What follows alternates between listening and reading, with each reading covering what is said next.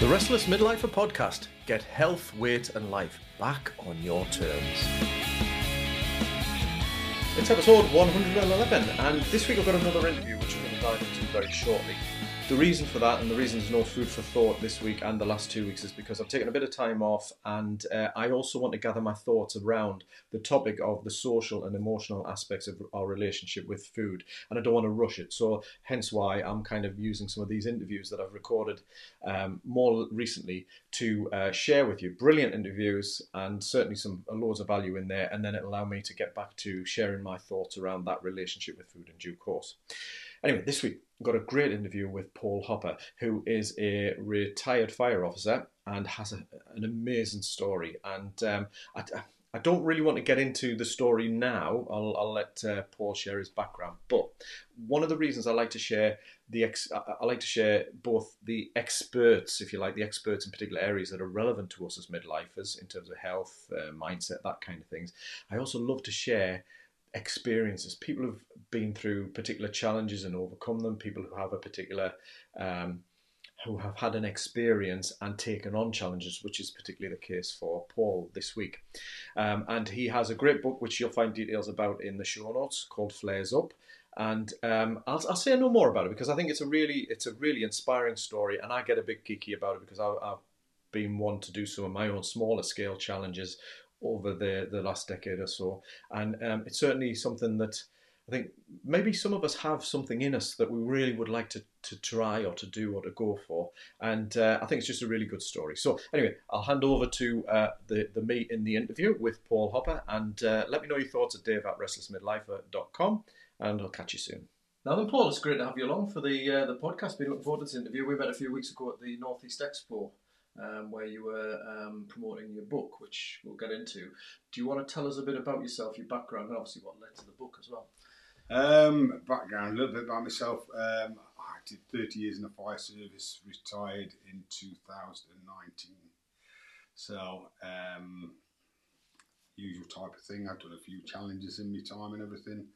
I was doing Ironman races back in 2015, so it's a 2-mile swim, a 112-mile bike ride, and then obviously a marathon at the end of it. So I've done a few of those. I've done a few interesting things, but I just happened to be training one day in the garage, got my exercise bike. 40 minutes into a session, thinking to myself, I'm doing really well here. And I'd seen Bradley Wiggins can do 300 watts per hour, like a massive amount. So in my midlife crisis, I thought, I tell you what, I'll whack it up and see how long I can handle the 300 watts. So I got up there for about a minute and a half, and that was me absolutely exhausted. And then as the watts came back down, I felt an almighty bang in the back of my head. So I thought, at the time, the young'un had got in and happy slapped us. So when I spun round, I thought, I'm going to kill him for this. And when I turned round, there's nobody there. Right. So I'm on my own in the garage with an almighty burning sensation in the back of my head. Right. So it turns out I'd actually had a brain hemorrhage. Right. So the condition I had, only 15% of people go on to make a full recovery. So I think that had a little bit of an effect on my outlook to life. So that set me looking for challenges. Right. Wow. Wow. So there's loads to dig into there. But I suppose the first bit, the midlife crisis bit, I know you said it with a smile on your face. But what do you mean by that? Because obviously this is Restless Midlifer. For me, this is about what is it about that phase in life where we start to think, is this it? I want more from it, or whatever. You know, what did you mean by that?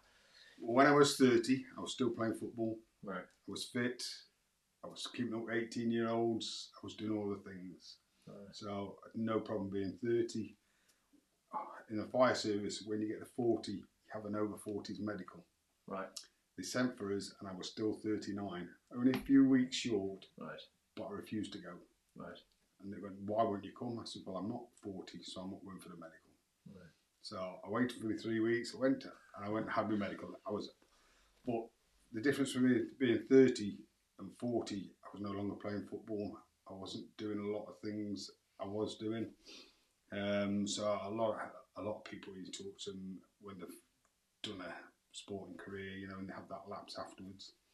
So I tried weight training, I tried all sorts of different things, and then I got into the triathlon. So I started to do the triathlons, did the short distances now, so we built up to the Ironman races, and then when I turned 50, I was as fit as I'd ever been. Right. So, but you don't grasp the fact that I'm 30 years older. I wasn't 18, and I've still got to. I don't know who I'm trying to prove it to, but I've got to prove it to somebody, even if it's just me. I can still do these things. Right. But obviously, turns out I couldn't. I'm laughing, but thankfully it's because you're here and we're able to kind of have a chuckle about it. But it's that it is that you mentioned something there about who am I trying to prove it to, and I think it's a funny thing, isn't it? Because it's not necessarily somebody in particular. It's probably yourself as much as anything, isn't it? That you're trying to sort of say I've still got it, or I'm still worthy, or something like that. You know, that these drives that we have. Well, it obviously as we'll go on to. I met somebody after the row in Antigua. And she questioned the why we did things, and then I told her what I thought was the why, and she went, "No, that's a reason." Oh, right, okay. So she made me delve quite deeply into a lot of things, and it's amazing what comes to mind, because I'm one of three, so I'm the middle of three sons, and I can remember my younger brother and my oldest brother having a conversation over who was the most intelligent, and I didn't get a mention. The two of them automatically had cut us out. So there's things, little triggers, and if you look back, you'll find them. And it was just like, hold on a minute, they might be more intelligent than me, might be richer than I am, but I can do these amazing challenges. Right. Yeah. Yeah, so there's some, so I like that idea of the difference between a reason and a why. A why feels deeper, it's deeper rooted. Yeah. And potentially, like you say, it's affected by things and experiences in childhood and whatever. So it's such an interesting one. So I guess it's probably a good time to really talk about what happened after, because thankfully you recovered. And then what did that lead on to? I had a chance meeting with the fire service. We have a rescue boat on the river, and because it can go out to sea, you've got to have sea survival qualifications. So we're across at South Shields doing a course there, and of course on one side of the room you've got all the white shirts and the gold braidings from the shipping company, and there was a few of us from the fire service there, and there was one man on his own. So at lunchtime I said to him, "Don't sit on your own, come and join us." And I said, "Oh, what are you doing here?" And he goes, "I'm going to row from Newcastle to Amsterdam." And I was like, "Do what?" Yeah, I'm going to row between Newcastle and Amsterdam. And I'm like, "Well, there's a ferry with a bar and a bed and a breakfast, and it's about £49 each way, so why on earth would you?" And he goes, "Ocean rowing's a massive sport." And I'm thinking, well, I've never heard of ocean rowing. So I Googled it, and there's races all over the world. You can do different events here, there and everywhere. So I did what any normal middle-aged man would do. I Googled the world's toughest rowing race. And there was a 2.5 minute promotional video came up, and I just watched this video and I just thought, I'm going to do that. Right. There was 2 stats in it at the time that just blew my mind. There was more people been in space and climbed Everest than they had rowed across the Atlantic. Wow, right. So you just think to yourself, space? No, that's not happening. Climbing Everest didn't really appeal to us, but this just lit something up in us, and I just thought, I'm going to do that. Wow. So just to put any context, did you have any water background experience, like interest, swimming? Well, you did, I suppose, the triathlons. Yeah, I'd done a bit of swimming, yeah. And then obviously we'd had the rescue boat, right? I'd never rowed a boat until I bought the boat that I rowed across the Atlantic. Right. Bloody hell. It's funny, isn't it, when you pick the toughest one, and out of curiosity, I'd certainly do that, but then to actually think I'm going to do it. Wow. Well, it was just those 2 stats. You know, more people in space, more people Everest, and you just think it's just going to. And up to this moment in time, there's only 2,000 people on the planet can say they've rowed across the Atlantic. Right. Yeah. So it is a small group. Yeah, it certainly is. So just to put it in a timeline, what year or what? Obviously, you did the role. What year was it that you decided, and how long? Well, it was 2015 when I had the brain hemorrhage.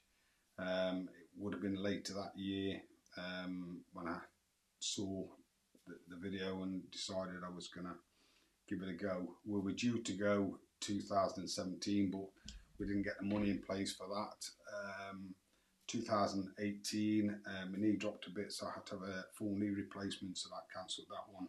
So that put us on to the 2019, and that's when we, myself and a chap called Phil Pugh, set off. So it was a two-man. Yeah, well, initially it was going to be 4 firefighters. Right. So I had a team, had the chance of buying a boat, and slowly, team member by team member, they dropped out, and then it was just me on my own. And that's when the wife said, "No, not on your own. That's ridiculous." So a friend of mine said, "I know the perfect person that's as daft as you are." So she texted him. Says, "My friend's as daft as you. Do you want to row the Atlantic with him?" And the answer come back, yes. Wow. So the two of us met, had a cup of tea, had a chat, spoke about where the project had got to and how much further we'd got to go. And then I'd never met Phil, obviously, before in my life. And then 18 months later, we were crossing the Atlantic together. Wow. So there's loads there. Firstly, the recovery after the brain hemorrhage, because it sounds like 2015, and then the end of the year you decided. Now, what was the recovery like? What did you need? How did it affect you after that? Firstly, I was very fortunate. I got over it very quickly. It took us about 8 weeks. Right. Wow. I've learned a lot since. I went back to work, but I went back far too soon, to be 100% honest. But I didn't like being on the sick, and I was driving around, and it turns out I should have been driving because it's on one of the lists. And so, unfortunately, nothing occurred in that particular period of time. But after the event happened, I couldn't stay awake for more than about 90 minutes in a session. People would come to see you, they'd be talking to you, and then obviously I'd be looking at them, they'd be looking at me, and I'd be going, "Was I talking then?" And they went, "Yeah, you were." And I'm like, "Well, I have no idea." Right. So, and then just as I got better, I mean, even being in the car when the wife was driving, which is bad enough, you could say, my brain didn't process the information, when she was like pulling out, and I was just a few steps behind, and it took me a while to get fully back up to speed. Left me a little bit of tinnitus, but other than that. Right. So very lucky. Oh, very, very lucky. And then you look at the race, decide you're going to do it. And so what is involved in such a massive thing? I've done a couple of, I would say now, mini challenges, Cycle Land's End, John O'Groats, Cycle London, Barcelona, a long time ago. And I know what planning went into those, but this to me sounds like just another. Well, it is another level. Let's be right. Well, obviously, you've got to buy the boat. Well, you've got to buy the boat. You've got to enter the race. You've got to pay for the shipping of the boat to the start and then back, and obviously equipment and everything. So you're looking at. We did ours on a shoestring budget, and I'm going to throw the number out, and this is a shoestring budget. We did it on 50 grand. And that was a shoestring budget because our boat cost £10,000 and had some of the equipment with it. Right. So, and the trailer and a pair of oars. But the next cheapest boat in the race was £45,000. Right. Some of the boats at the top end were well over 100,000. So, fiberglass, carbon fibre, ours marine plywood. Right. So ours was the only wooden boat in the race. And when people say, "Oh, it was a genuine," it was a ton weight, our boat genuinely was a ton weight. So when we set off, you have to have everything you're going to need for you have to have enough kit for 90 days. Right. All right. Okay. So it's all of the financial and then the logistical planning and all that. So are there some sort of rules in terms of how you cross, or what assistance you get, that kind of thing? How does it work? There's no outside assistance. Right. So you have to have everything with you. Right. So prior to the race, when you get to the start at La Gomera, the boat doesn't go straight in the water, it goes into a boat park. So every piece of equipment's got to be laid out and checked by the race organisers. They count every meal pack you've got. You've got to have 6,000 calories for 90 days. So they make sure you've got all these things in place. And then when you get to the other end, when you're finished, they count everything. And if you've lost more than 5% of your things, then you're disqualified. Right. But obviously, clean oceans. So nothing goes over the side, other than the obvious. Yeah. Okay. Yeah. So, but what happens if you have an incident? You know, something like I guess overturn's probably the worst thing. But you know, where you lose stuff off the board, or is that okay? Or? Everything's even the oars. You drill, tie a line to it, Right. and clip it onto the boat. Right. So if the boat flips over, then that's it. Everything stays with the boat. Right. Okay. So all right. you don't lose anything. Right. So yeah. So the style of the boat, the two ends are airtight. So cabin's got to be closed, and if it rolls over, then it will self-ride. Right.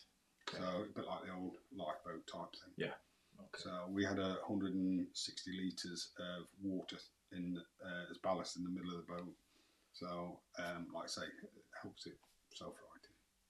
Right. So you've got to take your food. So is that 6,000 calories each, or 6? Yeah, each. Because you've got to be doing some work. Yeah. I mean, obviously, I was rowing 15 hours a day, so. Yeah. So how did that work then between the two of you? I presume shifts. Well, it worked as most teams do 2 on, 2 off. But within the early stages of the race, we had mechanical breakdowns, we had equipment failures, basically, because obviously we were on a shoestring budget, and some of the stuff I bought was cheap for a reason. So in the first few days, seasickness, dehydration, equipment failure. Phil was struggling; he needed more sleep. So we broke the day up into a different pattern. So from midnight till 5 in the morning, I would row and Phil would sleep. And then 5, I'd go to bed. Phil would row till 8 o'clock. Then obviously we'd have breakfast, and then we'd split the day. Right. And then obviously, like I say, it worked to a cycle, and then we'd have breakfast, main meal in the evening, and then obviously bits and bobs through the day. But yeah, interesting. Yeah. So there's a lot of questions that I'm fascinated with. So I guess let's go in order of it. What training did you do or have to do? What was that did it entail to get to even a level to even do that? It's funny. We did. You have to do 120 hours training where you do qualification rows. So right. You've got to provide information to the race organisers, organisation called Atlantic Campaigns. They run the event, and then obviously you've got to do a 24-hour row, you've got to do a 48-hour row, you've got to prove that you can follow a plotted course and all these type of things. And then obviously we spent many an hour rowing up and down the time on the North Sea, and then lots of time in the gym, and a lot of time on a Concept 2 rowing machine. Yeah. So yeah, we were good at that type of thing, but obviously I knew I was going to lose weight, so I had bulked up prior to going. Right. So I lost 3.5 stone during the row. Yeah. So that was just constant activity and burning it away. Yeah. So Well, this is it. I mean, people say, I couldn't do that on a row machine. You do about 30 strokes per minute, but on an ocean row, I mean, the one oar's up, one oar's in. There's no technique to it. You just stick the oars in and give them a bit of a pull. And I think we were doing about 14 strokes a minute, so it's just steady away. But obviously, the only thing is it's constant. So you've just got to have that mental capacity to get up and do it again and again and again. So how did you said seasickness there? How did you did you just get used to it after a while, or what? I used the dots, and Phil had used tablets, and obviously I was actually physically sick a few times early on in the few days, and I found it easier to cope with it. But Phil was never ill, but because of the pills and that, but he was completely wrecked with it. Right. So 3 to 4 days, you start to feel something like. Right. But the race started, and they described the conditions as fast and furious. So what they had described was 30-foot waves and flipping 40-mile-an-hour winds. So it was baptism of fire for the first night we were on the boat. How do you eat? Right, 'cause to me, I'm even just trying to picture that. How do you row in that? How do you stay on track? You know, how do you? Well, you've got something called an auto helm, so the electronics steer the boat, and then all you've got to do is a simple thing of rowing. Yeah. But obviously, that particular night, it was very difficult just to sit in the seat without being thrown about all over the place. So the conditions over the first few days helped get us away from the island. Right. And are you tied into the boat yourself? So that there's 2 safety lines run up and down the deck, and then obviously you've got like a mountaineering harness, and then that's clipped through to the safety line. So obviously, if anything, because of the waves and the current and the wind, if one of either one of us go over, the other one can't get the boat round to get them. It would be too difficult to turn the boat around and get them. So if you go over the side, then that's it. So you get something called a personal locator beacon, which is about the size of a cigarette packet, and we had like little bum bags, and we had one of those on us. Yeah. So if you went in the water, then it would send a signal, and hopefully somebody comes to you. Yeah. In the early days, I mean, which is great because you're near everybody. But the day the winning team finished, we still had 1,500 miles to go. Wow. Right. So in terms of you'd have had all kinds of weather then, I guess. If you had some calm, you had some really rough. What was it like then? So the rough weather, you just sometimes the conditions against you and actually blowing you back. So you've got something called a sea anchor, which is like a flipping huge parachute. You put that into the water, and then that holds you. I mean, I think the worst we had one night, we went back about 8 miles, which was heartbreaking. But obviously, when you're on this thing, the boat's on about a 70-metre line, so you're supposed to be like 2.5 wavelengths away from you, and the boat just starts, and it's like being in a flipping tumble dryer. Right. So, and then it turns out it's quite difficult to have a wee if you are constantly moving.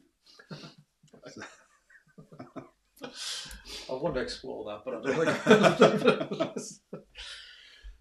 So, I mean, what one of the reasons obviously was the story, but you've also got a book, so I don't want to necessarily dive too much in the detail because it's the adventure to read about as well. But how much, when you say the training, out of how was it? 7 days a week? Was it 5 days a week? What was it? And how many hours a day were you spending on all this? I'm really interested in that side of it, you know, to actually get to that point.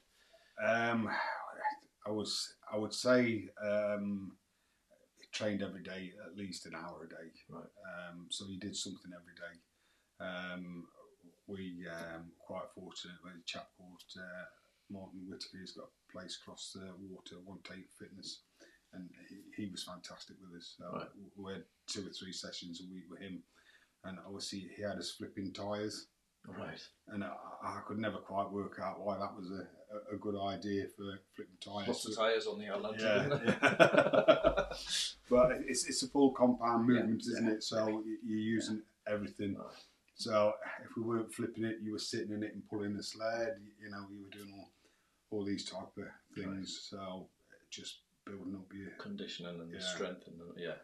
So I had the, like I say, I had the physical strength, and it's not as arduous as you think. It's just like zone 2 at the most. Because if you get out, you're asking about the weather.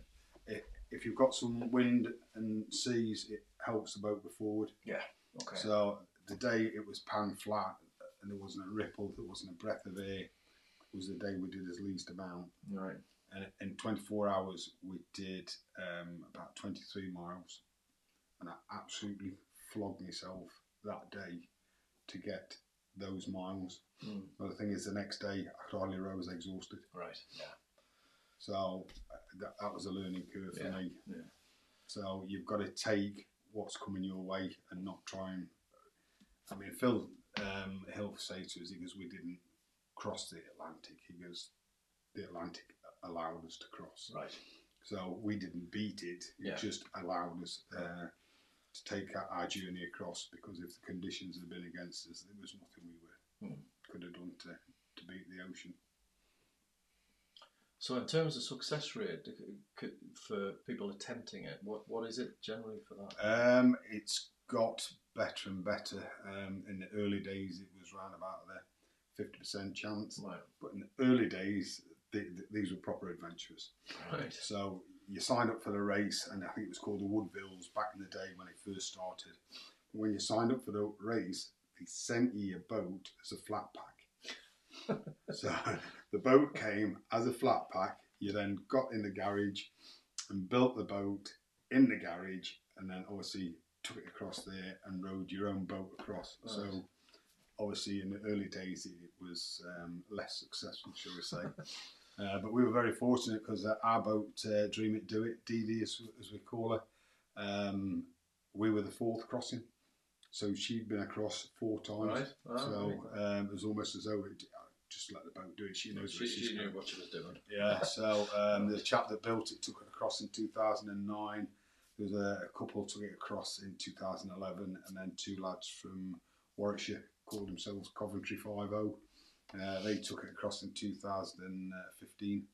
So, and then obviously we were the 4th and final, because Atlantic Campaigns, they've no longer have wooden boats in the race. Right. So, but the boat's going on to do a round Britain event. So although my rowing career's put to bed, the boat's still out there doing things, bless her. Class. That's brilliant, isn't it? So I did mention the book. Do you want to give a shout out to the title of the book and a little bit about that, and then I want to dive into sort of the mindset stuff, that just, that side of things. So do you want to tell a little bit about that? The book's called Flares Up: A Story Bigger Than the Atlantic, written by a lady called Niamh McAnally. When we arrived in Antigua, her and her husband, they were sailing around the Caribbean on, they call it a sailboat, but it's a flipping yacht. Right. So they've got this lovely yacht, but she's come out, her and her husband on a little dinghy. She's a photographer, writer, and she's captured the moment. The reason they call the book Flares Up is when you arrive in Antigua, the race organisers get you to stand there either arms out, flare in each hand, and then obviously it's not distress, that's your moment of glory. Right. So it was best part 4 years in the making, 70 days at sea, and then Niamh had captured this photo of that moment of euphoria as we crossed the line. So as we're being interviewed, you go for your first meal, she's taking loads of photographs, and when we're sitting there just enjoying food and a cold drink, which was amazing, she showed us the pictures on the camera, and she went, well, what are you doing tomorrow night? So we had no family there, so nothing. She'll see the boat there, invited us on for a meal. So the next evening we had a meal with her. She got talked to us, asked us why we'd done it and reasons why, right. The usual thing. She was picking away at it, and she was obviously my backstory with me, brain hemorrhage, and Phil's son was born premature and he's quadriplegic. So Phil's always done challenges, so his son Tom can experience the challenge through what he does. So she just found the whole thing such an emotional and interesting story. She went, well, have you ever thought about a book? And of course we hadn't. And then what's interesting about 2 middle-aged men sitting on a flipping boat in the middle of the Atlantic? So she goes, oh, I'll write it. And she has, and then obviously it's out there. So so that's how the book came about. Brilliant. And for a shout out, can you get it through? Oh, it's on Amazon. On Amazon, that kind. Right. Yeah, you can get it from all good bookstores, and it's available on Amazon. And if you can't be bothered to read it, you can get it as an audio book. Oh, class! So that's how lazy we've now become. We can't even fetch his own takeaways. We have to them delivered, and now we can't even read his own books. I know. There's something about an audio book, though, isn't there? There's something about getting your takeaway delivered. But so we'll put that links in the show notes as well, because I want to go into the story, but I also don't wonder if people want to read it, because I think, I guess for me then, I will ask one question two questions. What was a highlight on the journey, And did you have a long, dark night of the soul type experience on the journey as well? So I guess the positive and the negative in it. Right, it was, yeah. We should have gone the year before, should have gone in 2018. We did all those courses down in Exeter, and I met a team from Norway that were doing it in Lars. He was military, made quite a connection, lovely chap. So obviously he was disappointed that we hadn't gone the year 2018 because he did it as a pair. Well, in the year we were doing it in 19, he signed up and come back to it again as a four. So I met him at the start and he went, Paul, he goes, are you ready for the amount of thinking you'll do? And anybody that's met us knows that thinking is not one of my things. I'm not the most intelligent thinking, no, don't do that, carry on. But when you've got hour after hour, then your mind almost like you relive your life. And I can tell you now, you don't start with the good bits. So, so you tend to look back at your mistakes and the people you've done wrong and the different mistakes you've made, and you tend to focus on them in the early days and that before you start to get into some of the things that you're more proud of, shall we say. But you're asking about highlights. Well, I've seen Wales, but never in the wild. Right. So I wanted to see Wales, and the wildlife and all that type of thing. So it was day 53, middle of the afternoon. I'm just rowing. Mine's millions of miles away. Phil was doing a bit of social media on the sat phone and everything, and all of a sudden, covered in water. The whale had just come up the side of the boat, cleared its blowhole, and flipping wet me through. And I'm like, Phil, there's a whale, there's a whale. And it was no more than 15 feet away from the boat. And it just came up, looked, and we're looking at it, and it's looking at us. And it was a specific, well, what are you two idiots doing? And it was just there for a few seconds, and then it just arched its back and then just slipped into the water silently, and it was gone. So they were the type of things that I was looking forward to, and didn't disappoint. It was an amazing moment. Like I say, we saw dolphins, flying fish. There's one for you. You know when people say flying fish, I thought they hopped in and out of the water a couple of feet away. But we were rowing. It was pitch black, middle of the night, just rowing, minding my own business, got the music on. All of a sudden, bang, straight in the side of the face. And then you can hear its fins going. Flying fish had hit us. So they come up in shoals. There's 30s, 40s of them, and it'll come out of the water. They'll be 2-3 metres in there, and they'll go for 40, 50 metres and back in. Wow, right. So an amazing sight. Wow. So yeah, some really fantastic things with nature. And then frightening moment, we nearly got run over by a tanker. Right. So middle of the Atlantic, you know what I mean? Miles and miles of ocean, and of course we're rowing, and Phil's like, well, skipper, I can see a boat. No, can you now? So I came out of the cabin, and it wasn't a flipping what I thought was like a little sailboat. You could see this tanker, and obviously it was off in the distance, be 4 or 5 miles away. But what you're supposed to do is you pick a point on the boat, line it up with a vessel, and give it a few minutes, and then it should move off that point, which means it's going to miss you. Well, this thing just stopped on the flipping line, and it just kept coming and coming.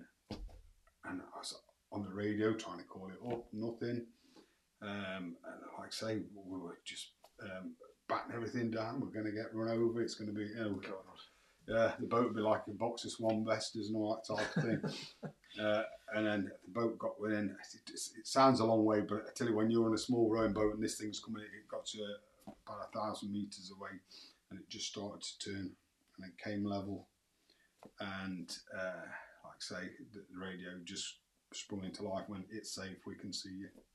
Right. And but yeah, great. Thanks for that, mate. Yeah, they might have been, but yeah. So yeah, that gives us a real. Bloody hell, yeah. It's unbelievable, you know what I mean? Huge ocean. I know. So get out of the way, I'm using it. Yeah. That's right.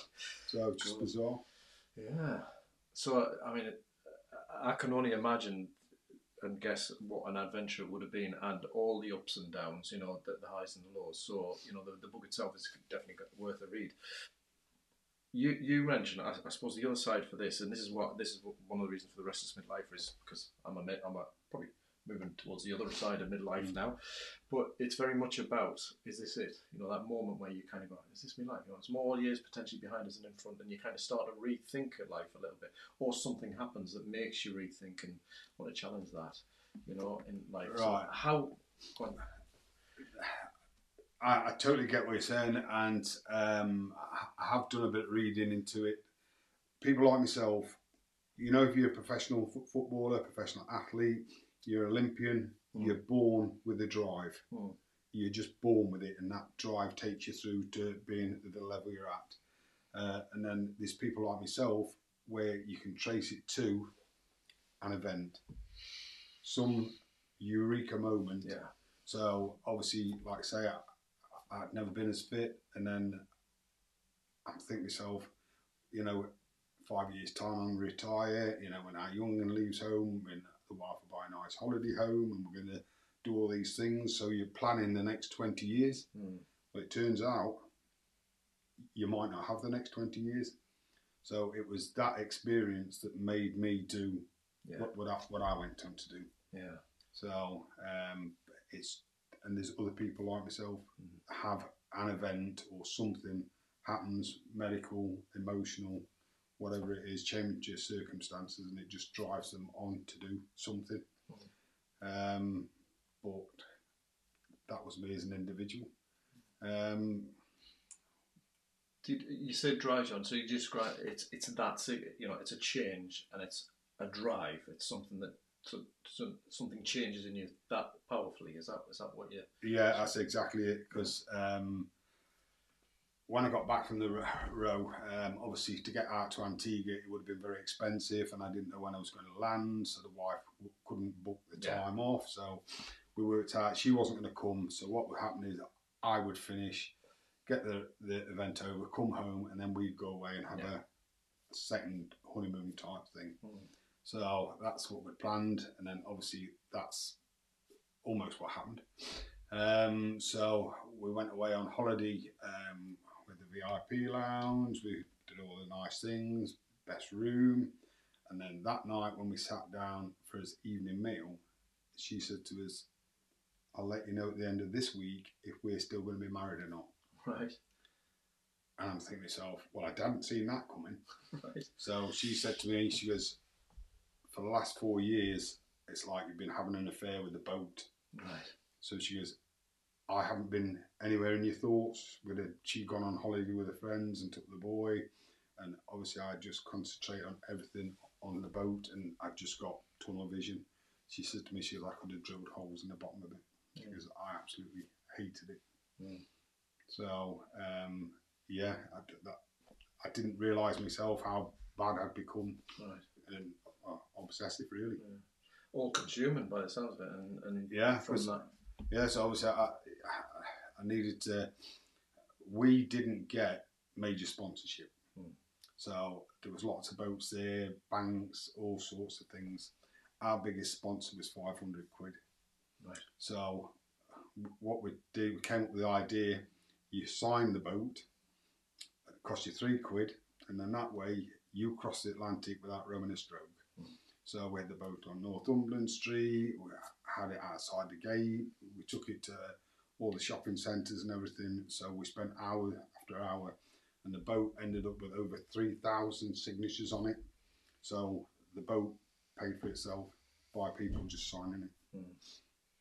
Fantastic. So, but I get what you're saying. So it's become this all-consuming thing, and it's amazing what you can do when you put your mind to it. Even the creative ideas for raising money, that's amazing. But it sounds like it's obviously that all-consuming nature. There's trade-offs in everything in life, isn't there? And obviously you hadn't realised, but there's potentially the question of your marriage because of it. Well, the book touches on exactly that. So, have I achieved something amazing? Well, most people would say it's an amazing feat that I've achieved. So you can't deny that. But everything comes at a cost. So it nearly cost Phil and I both marriages. Right. So that's how far it had driven the two of us. And thankfully, both. Yeah, both. Yeah. Okay, still together. Still together, so we're back on track. So everything's good. But yeah, very, very close to. So on that note, because that is such a huge achievement, and it's all consumed for so long. What are your reflections back on that? Because you mentioned obviously it's an amazing, or can be seen as an amazing. How do you feel about it, and what's your kind of feeling now for life ahead? It's just obviously I value every minute. Like I say, I get talking to people, and people say, "Oh, you've done this amazing thing. I could never do it. What a great person you are." But I think what I've realised is my challenge was to row the Atlantic. Your challenge, if you're suffering from mental health, might just be getting out of bed. Mm-hmm. Everybody's got a slightly different challenge, and it doesn't mean because I've achieved a 70-day challenge that I'm better than anybody else. What it means is I had enough drive to focus to do that. And it's made me realise that everybody's got their own challenge, and it's how you deal with that. And I just, if I can help somebody, I will. Whereas before I might have been a bit too busy, because I've got my own stuff to do. Yeah. Well, I've done my thing. Right. So I'm content in what I've achieved. Would I do it again? In a heartbeat. Okay. Oh, yes, definitely. Would I like to row the Pacific? Yes, I would. Do I want to stay married to the wife? Yes, I do. So obviously, I'm not rowing the Pacific, am I? But yeah, so it's just everybody's different, and like I say, when you get chatting to people, they go, "Oh, I couldn't do what you do," and I just think, well, that was my thing. But people who spoke to us went, "Oh, I read your book," and I just felt so inspired. And me and the wife's going to do the Yorkshire Three Peaks, and we're going to do this, and we're going to do that. And it's lovely to think that somebody's read the story and engaged with it, and it's got them to do something. Yeah. Like I say, you cycle the length and breadth of the country, it's not easy. So like I say, saddle sore, dark days, there's times when you're trying to get up them climbs, you'd be thinking, what on earth am I doing? Yeah. Whereas myself, I had no choice. So once you've started, there was a particular night where the boat was damaged. We'd lost one of the batteries, which meant we could either have water or electronic navigation. So Phil said, right, he goes, Phil's more of a thinker than me. Phil processes information, and I react on emotion. So Phil had processed it and thought, right, hold on, we're quite close to the shore. We've not got out to the real ocean, and we've got all these problems. Would it be better just to call it quits on this and come back next year and go again? So Phil asked me the question, right, what do you think? I didn't think. Knee-jerk reaction, bang. Emotions, charged, decision, headlong. So I said to him, look, Phil, this boat's going to Antigua. So you've got two choices. You can either come with us or you can get off. And he goes, just asking. Is that what you're telling us? And I went, that's what I'm telling you. He goes, can you get this boat from here to there? And I said, I promise you, yes. And we did. But reflecting back, the knee-jerk emotional reaction isn't always the best. And I think I learned a little bit more to be more thoughtful about what I choose and things of that nature. But yeah, it was, my usual. I would, when people say, would you cut your nose off, spite your face? I gladly would, yes. But it was a learning that it's not always the best way. It's interesting because I often talk about strengths can become weaknesses if they're overdone. But part of life is learning that, because I'm a pig-headed bugger. but that can also be called determination, you know. Yeah. But at times it's definitely pig-headedness, you know what I mean? So I sat in an interview, and they said to us, "What's one of your strengths, Paul? What's one of your biggest strengths?" And I went, "Focus, my drive. I'm very driven, and that's one of my strongest points." And he goes, "What about weakness? Can you identify a weakness?" I went, "Yes, I'm very driven and very focused." So it can be exactly that, as you're saying. It's a great thing, but obviously I became that tunneled vision on this, that everything else was oblivious. So although it was a great focus and I did a great thing there, it comes at a cost because I didn't take in the things that were peripheral. Yeah, and there's a part of it, it's you, isn't it? But we do learn, and I think one of the beauties of this so-called midlife is that you get to look at yourself with a different set of eyes, and sort of perhaps not the young eyes that are critical of yourself or whatever. You kind of get looking, you can see the good and the not so good. You're not. It's not binary. It's not one or the other. So I think it's amazing, and I love the challenge. So obviously you're not going to do the Pacific. No. Are you still driven to do something, or have you kind of think, right, I'm fine, I've had that, I'm going to focus on family, for example? It's one of those things that I've had a few injuries, so I'm starting to get limiters. Right. So my shoulder's now an issue, so there's talk of a new shoulder. But obviously that's not really an option for me because that would be too limiting. Right. So the knee joint, had that done, and I can still cycle. I could rode the Atlantic. You can still do things with it. But it turns out if you get a new shoulder, it's just stop you being in pain, so you can put the flipping shopping away. Right. Not so you can bench press 120k and all that type of thing. So at this moment in time, if I was 100% honest, I'm just in a bit of a processing information and think, what's next? So it happens to us all. I haven't got all the answers, because I put myself into a tiny group of people. I still have highs and lows, and if I was 100% honest, the fact that I've had that ultimate high sometimes comes with, So I retired from the fire service, and my wife was always worried, after 30 years in the fire service, you're going to miss the job. What's it going to be?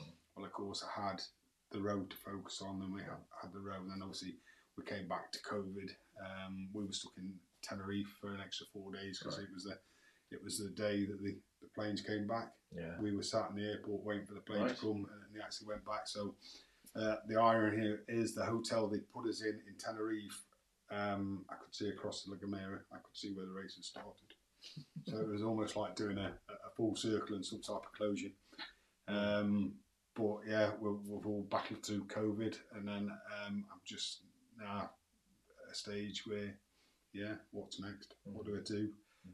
Obviously, like I say, do I go out into talking things, giving talks and presentations, promoting the book? Well, obviously, if Neve wins an award over the next couple of days for it and it gets turned into a screenplay, then the big question will be who's going to play me in a film. Yeah, well, go on. Who would you like it to be? You've got to ask the question. Who would you like it to be? Well, I would have said Russell Crowe, but I think he's put a few pounds on recently. So I just don't know. He does that for the acting, though, doesn't he? So lose it and add it. Yeah. So obviously you need to lose 3.5 stone when he was doing that filming. Yeah. So whatever. Class. Yeah, it's great. I guess on that note, like as an ex-cop, one of the things, I mean, I didn't retire, I left because I had the business and whatever.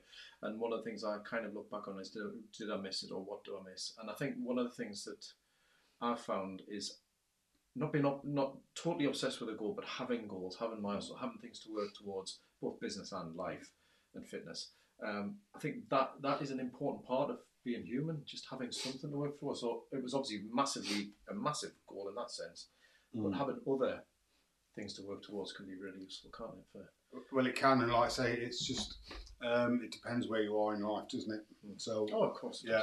So, and I think sometimes, obviously, I know I was coming to talk to you today, and I have thought about this, and I think to myself, people set fitness and weight loss and set things as goals that don't inspire them. Mm. So you're never going to achieve fitness and weight loss unless it's something you want to do. Mm. So, I've got to lose weight because I'm going on my holiday. I've got to lose weight because I don't get my shirt anymore. You've got to lose weight because you want you to do it. Mm. And I want to do this. And sometimes what we don't do is, I don't know if this is a man and a woman thing, because the wife always says to us, you always go to the gym and do your training. I says, well, that's what you need to do. You've got to prioritise this. Mm. So if I don't do something, it'll be the washing and the ironing. Mm. Whereas she'll do the washing and the ironing and then try and go to the gym. Mm. But once these things have taken longer, the gym's the first thing off the table. Mm. So she misses out on that. Mm. Mm. So, but the gym doesn't inspire her. She's got the dog. She walks for hours with the dog. Yeah. So that's what works for her. Mm. So it's finding whatever's going to work for you as an individual. Yeah. Is it Dave Brailsford, the cyclist coach? Yeah, I'm not sure the name, but yeah. Team UK. So he had there was a little thing that he said is, it's very difficult to improve one thing by 100%, but it's very easy to improve 100 things by 1%. Yeah. So little changes in life make all the difference. It's very much the sprout sweater approach. That's talking my language. Because mine is kind of that. You talk about it, that's not a reason. That's not a why. That's a reason. I think this is the big thing is, what is that the deeper motivation, the deeper why? So yes, if you want to lose weight, you want to get fit, but why? Why does it matter? So for me, at 45, having a little baby, Rosie, and realising I'm going to be 66 when she's 21, kind of made me think, well, if I'm there, kind of made me wake up to think, I want to be fitter at 66 than I was at 45. So that's a deep why, but I still have to turn it into a short-term goal, tangible thing, like you say, the small incremental changes. And I think that's something really powerful and important to probably finish on, really, is that idea that you can have these short-term goals, but it's got to be hooked into something deeper, something bigger. And for you, it was that massive change in life, but something bigger that drives you and gets you up on a morning. It's finding that's the trick, and it's finding, because obviously when they were going back to me whys, she pushed and pushed and pushed, and I said to her, I can even remember one of my teachers saying to us, Hopkins, you will never achieve anything. You're a waste of space. And it wasn't something I'd ever thought of for years. But when she pushed and pushed, and obviously I told her about the brothers thing, and she went, there's more than that. There's more, and she kept pushing and pushing, and I can remember the teacher's name. I can remember the sound of his voice. I know what class I was sat in. I know the day that he told me I would never achieve anything. And when I arrived in Antigua, I wish it had been there. And yeah, I have achieved something.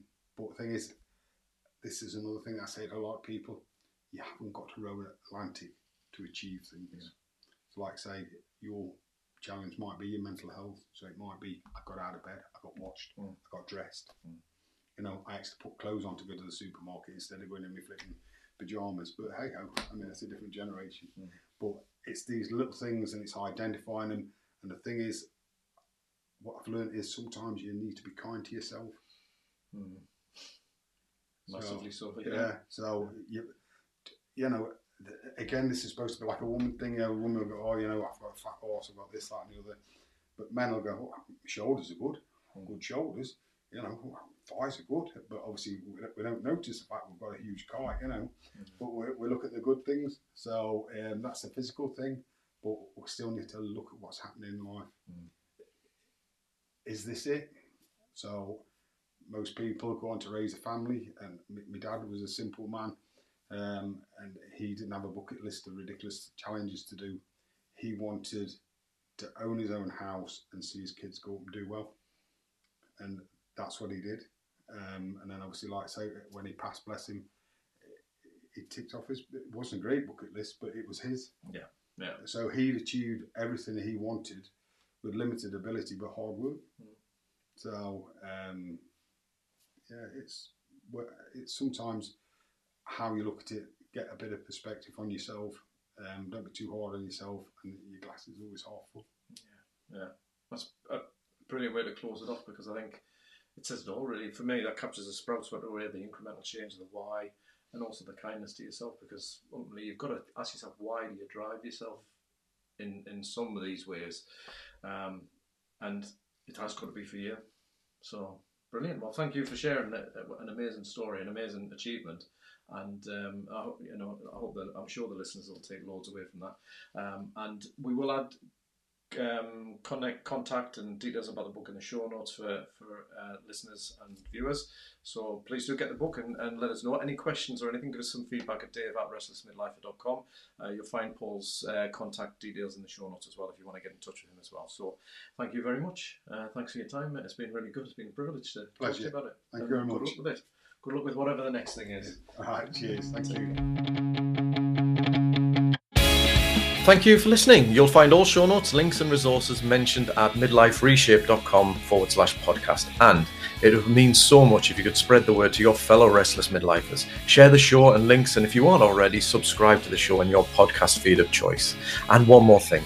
If you enjoy the show, it would be great if you could rate it by visiting midlifereshape.com/review. It would mean so much, and I may even give you a shout out in return. And a quick final thanks to production assistant Karen North of North VA, and for the music, which is called Silver Star by the awesome Logan Nicholson of Music for Makers at musicformakers.com. Take care for now, and don't forget, you really can reshape your midlife health and rekindle that spirit of adventure.